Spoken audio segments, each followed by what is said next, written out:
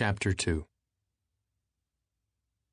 About halfway between West Egg and New York, the motor road hastily joins the railroad and runs beside it for a quarter of a mile, so as to shrink away from a certain desolate area of land. This is a valley of ashes, a fantastic farm where ashes grow like wheat into ridges and hills and grotesque gardens, where ashes take the forms of houses and chimneys and rising smoke, and finally, with a transcendent effort, of men who move dimly and already crumbling through the powdery air. Occasionally a line of gray cars crawls along an invisible track, gives out a ghastly creak, and comes to rest. And immediately the ash-gray men swarm up with laden spades and stir up an impenetrable cloud, which screens their obscure operations from your sight. But above the gray land and the spasms of bleak dust, which drift endlessly over it, you perceive, after a moment, the eyes of Dr. T.J. Eckelberg. The eyes of Dr. T.J. Eckelberg are blue and gigantic. Their retinas are 1 yard high. They look out of no face, but instead from a pair of enormous yellow spectacles which pass over a non-existent nose.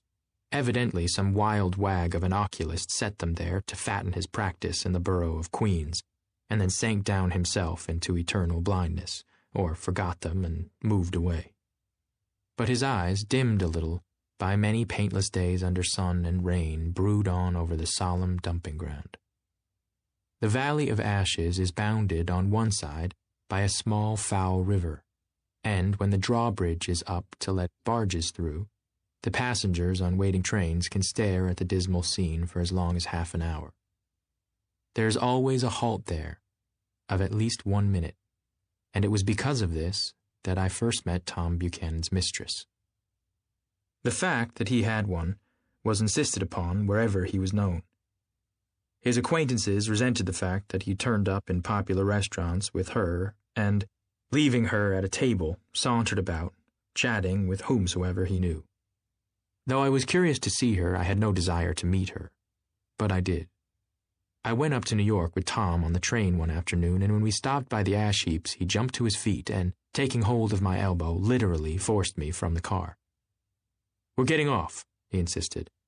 "I want you to meet my girl."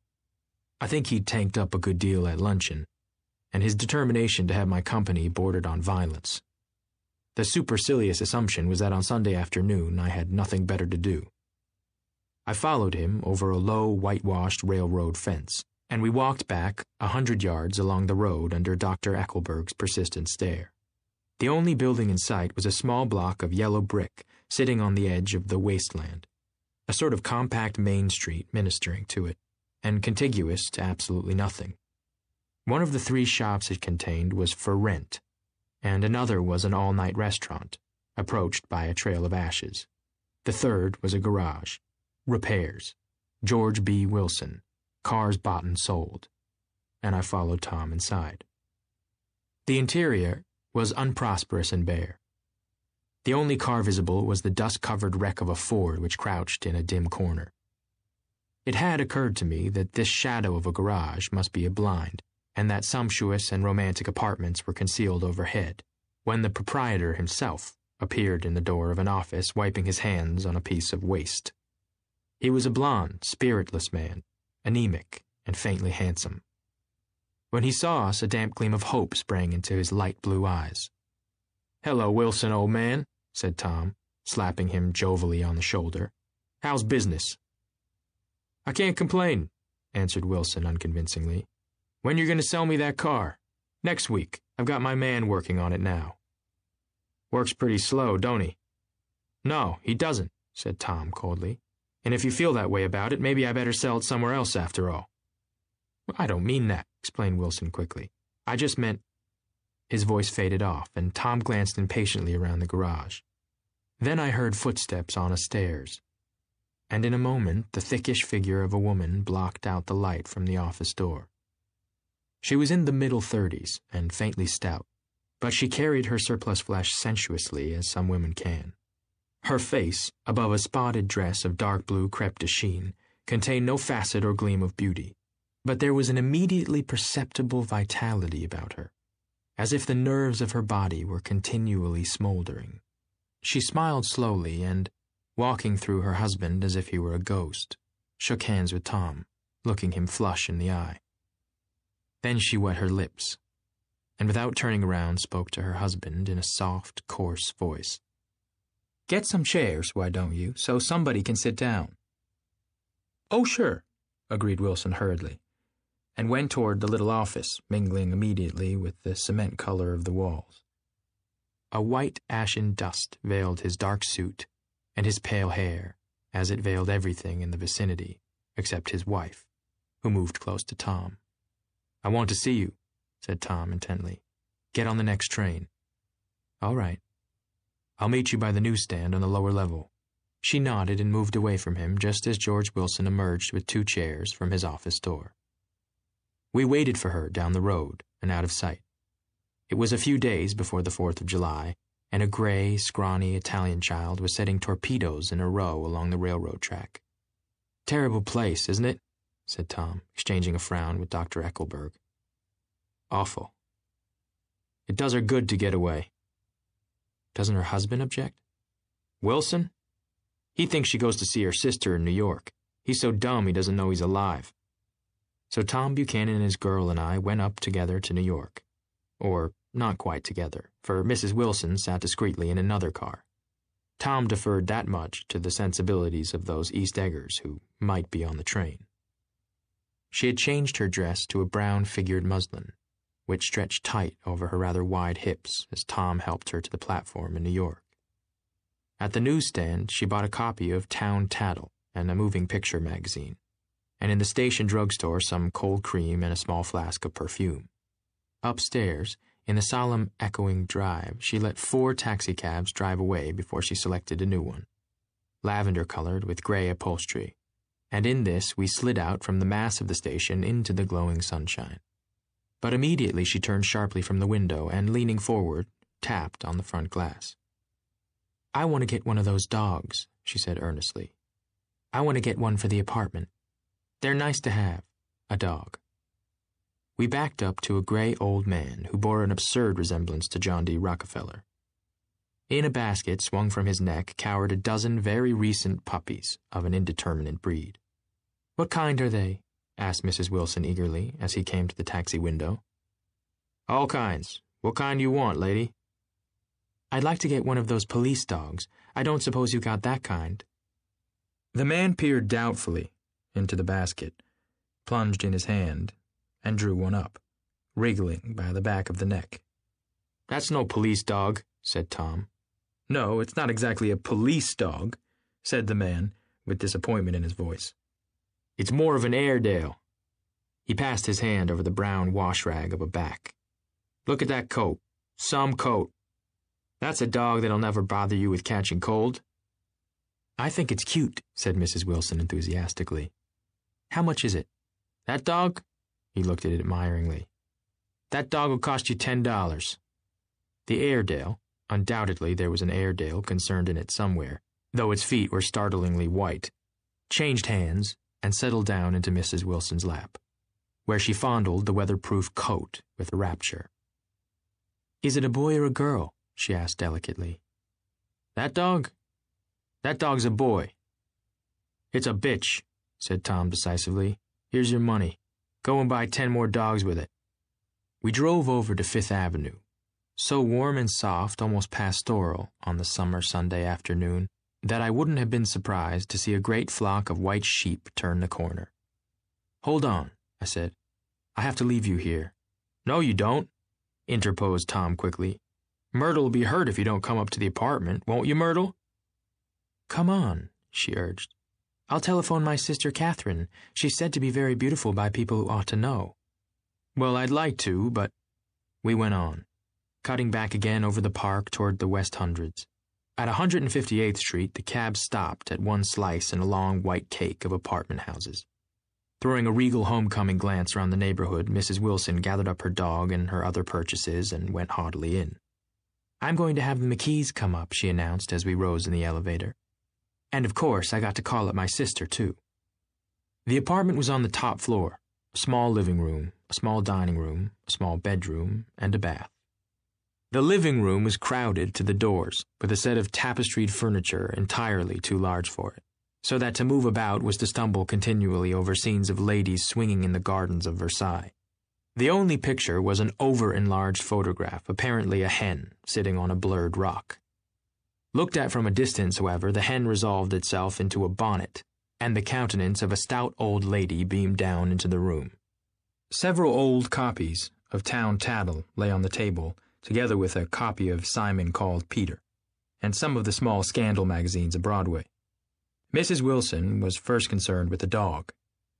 A reluctant elevator boy went for a box full of straw and some milk, to which he added, on his own initiative, a tin of large, hard dog biscuits, one of which decomposed apathetically in the saucer of milk all afternoon.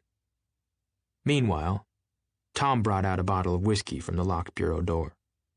I have been drunk just twice in my life, and the second time was that afternoon, so everything that happened has a dim, hazy cast over it, although until after 8 o'clock the apartment was full of cheerful sun.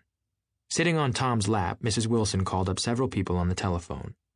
Then there were no cigarettes, and I went out to buy some at the drugstore on the corner.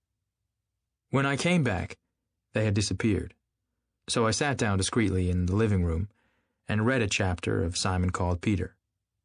Either it was terrible stuff or the whiskey distorted things because it didn't make any sense to me.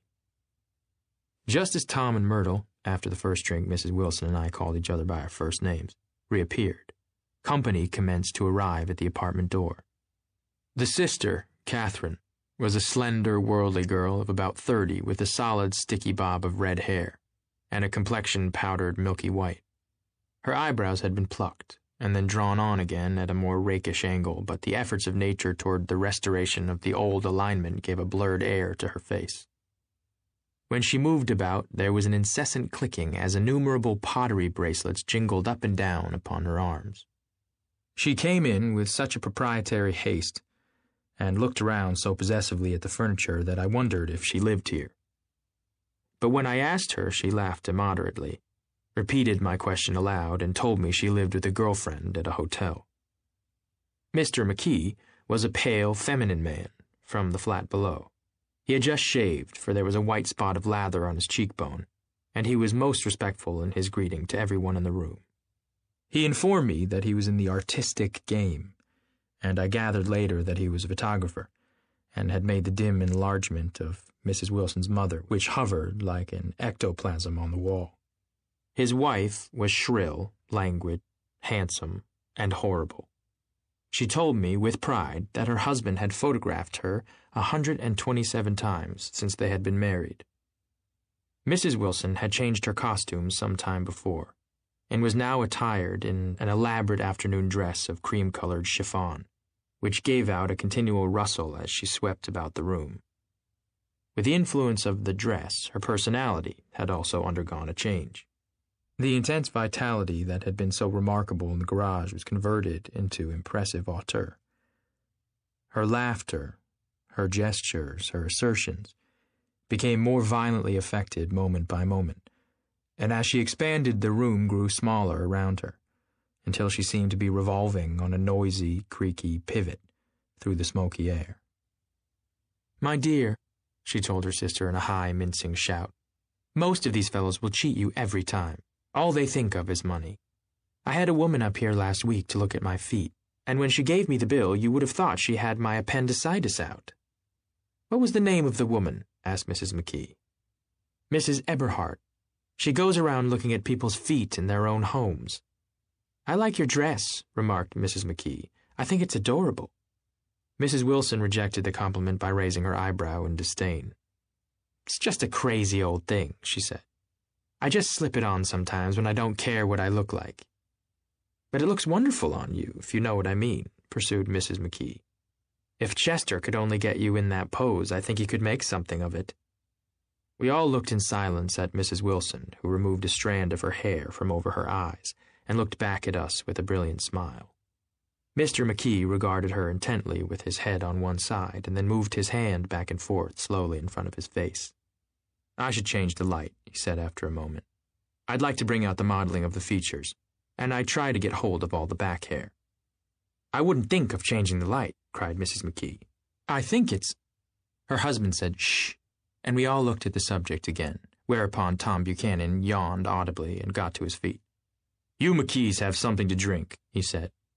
"Get some more ice and mineral water, Myrtle, before everybody goes to sleep." I told that boy about the ice. Myrtle raised her eyebrows in despair at the shiftlessness of the lower orders. "These people, you have to keep after them all the time." She looked at me and laughed pointlessly. Then she flounced over to the dog, kissed it with ecstasy, and swept into the kitchen, implying that a dozen chefs awaited her orders there. "I've done some nice things out on Long Island," asserted Mr. McKee. Tom looked at him blankly. "Two of them we have framed downstairs." "Two what?" Tom demanded. "Two studies. One of them I call Montauk Point, the Gulls, and the other I call Montauk Point, the Sea." The Sister Catherine sat down beside me on the couch. "Do you live down on Long Island, too?" she inquired. "I live at West Egg." "Really? I was down there at a party about a month ago, at a man named Gatsby's. Do you know him?" "I live next door to him." "Well, they say he's a nephew or a cousin of Kaiser Wilhelm's. That's where all his money comes from." "Really?" She nodded. "I'm scared of him. I'd hate to have him get anything on me." This absorbing information about my neighbor was interrupted by Mrs. McKee's pointing suddenly at Catherine. "Chester, I think you could do something with her," she broke out. But Mr. McKee only nodded in a bored way and turned his attention to Tom. "I'd like to do more work on Long Island if I could get the entry. All I ask is that they should give me a start." "Ask Myrtle," said Tom, breaking into a short shout of laughter as Mrs. Wilson entered with the tray. "She'll give you a letter of introduction, won't you, Myrtle?" "Do what?" she asked, startled. "You'll give McKee a letter of introduction to your husband so he can do some studies of him." His lips moved silently for a moment as he invented. "George B. Wilson at the gasoline pump or something like that." Catherine leaned close to me and whispered in my ear, "Neither of them can stand the person they're married to." "Can't they?" "Can't stand them." She looked at Myrtle and then at Tom. "What I say is, why go on living with them if they can't stand them? If I was them, I'd get a divorce and get married to each other right away." "Doesn't she like Wilson either?" The answer to this was unexpected. It came from Myrtle, who had overheard the question, and it was violent and obscene. "You see," cried Catherine triumphantly. She lowered her voice again. "It's really his wife that's keeping them apart. She's a Catholic, and they don't believe in divorce." Daisy was not a Catholic, and I was a little shocked at the elaborateness of the lie. "When they do get married," continued Catherine, "they're going west to live for a while until it blows over." "It'd be more discreet to go to Europe." "Oh, do you like Europe?" she exclaimed surprisingly. "I just got back from Monte Carlo." "Really?" "Just last year. I went over there with another girl." "Stay long?" "No, we just went to Monte Carlo and back. We went by way of Marseille. We had over $1,200 when we started, but we got gypped out of it all in 2 days in the private rooms. We had an awful time getting back, I can tell you. God, how I hated that town." The late afternoon sky bloomed in the window for a moment like the blue honey of the Mediterranean. Then the shrill voice of Mrs. McKee called me back into the room. "I almost made a mistake, too," she declared vigorously. "I almost married a little kike who'd been after me for years. I knew he was below me. Everybody kept saying to me, 'Lucille, that man's way below you.' But if I hadn't met Chester, he'd have got me sure." "Yes, but listen," said Myrtle Wilson, nodding her head up and down. "At least you didn't marry him." "I know I didn't." "Well, I married him," said Myrtle ambiguously, "and that's the difference between your case and mine." "Why did you, Myrtle?" demanded Catherine. "Nobody forced you to." Myrtle considered. "I married him because I thought he was a gentleman," she said finally. "I thought he knew something about breeding, but he wasn't fit to lick my shoe." "You were crazy about him for a while," said Catherine. "Crazy about him?" cried Myrtle incredulously.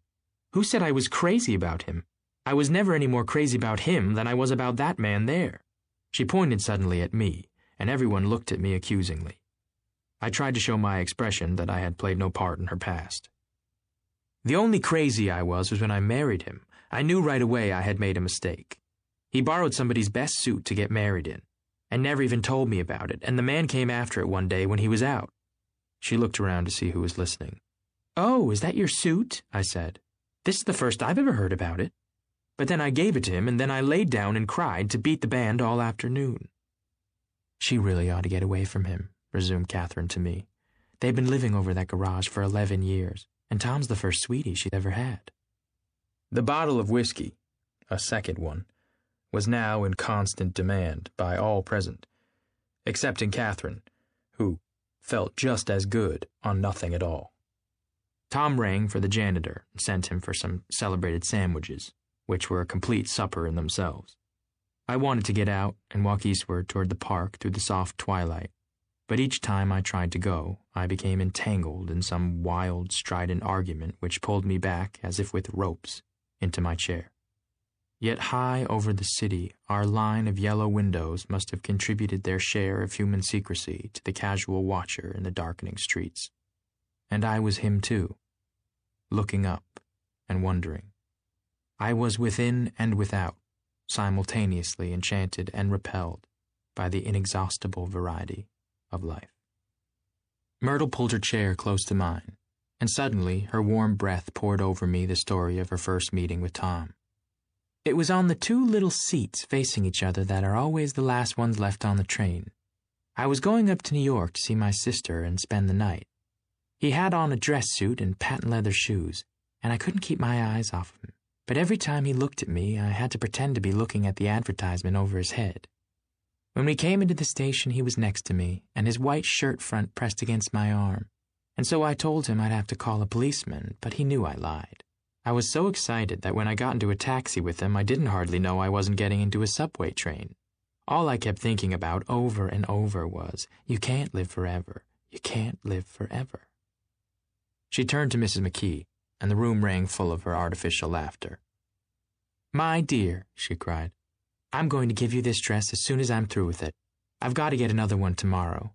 I'm going to make a list of all the things I've got to get. A massage and a wave and a collar for the dog and one of those cute little ashtrays where you touch a spring and a wreath with a black silk bow for Mother's grave that'll last all summer. I got to write down a list so I won't forget all the things I got to do." It was 9 o'clock. Almost immediately afterward, I looked at my watch and found it was 10. Mr. McKee was asleep on a chair with his fists clenched in his lap, like a photograph of a man of action. Taking out my handkerchief, I wiped from his cheek the remains of the spot of dried lather that had worried me all the afternoon. The little dog was sitting on the table, looking with blind eyes through the smoke, and from time to time groaning faintly. People disappeared, reappeared, made plans to go somewhere, and then lost each other, searched for each other, found each other a few feet away. Sometime toward midnight, Tom Buchanan and Mrs. Wilson stood face to face, discussing, in impassioned voices, whether Mrs. Wilson had any right to mention Daisy's name. "Daisy, Daisy, Daisy," shouted Mrs. Wilson. "I'll say it whenever I want to. Daisy, Making a short, deft movement, Tom Buchanan broke her nose with his open hand. Then there were bloody towels upon the bathroom floor, and women's voices scolding, and high over the confusion, a long, broken wail of pain. Mr. McKee awoke from his doze and started in a daze toward the door. When he had gone halfway, he turned around and stared at the scene, his wife and Catherine scolding and consoling as they stumbled here and there among the crowded furniture with articles of aid, and the despairing figure on the couch bleeding fluently and trying to spread a copy of Town Tattle over the tapestry scenes of Versailles. Then Mr. McKee turned and continued on out the door. Taking my hat from the chandelier, I followed. "Come to lunch someday," he suggested as we groaned down in the elevator. "Where?" "Anywhere." "Keep your hands off the lever," snapped the elevator boy. "I beg your pardon," said Mr. McKee with dignity. "I didn't know I was touching it." "All right," I agreed. "I'll be glad to." I was standing beside his bed, and he was sitting up between the sheets, clad in his underwear, with a great portfolio in his hands. Beauty and the Beast, Loneliness, Old Grocery Horse, Brooklyn Bridge. Then I was lying half asleep in the cold lower level of the Pennsylvania station, staring at the Morning Tribune and waiting for the 4 o'clock train.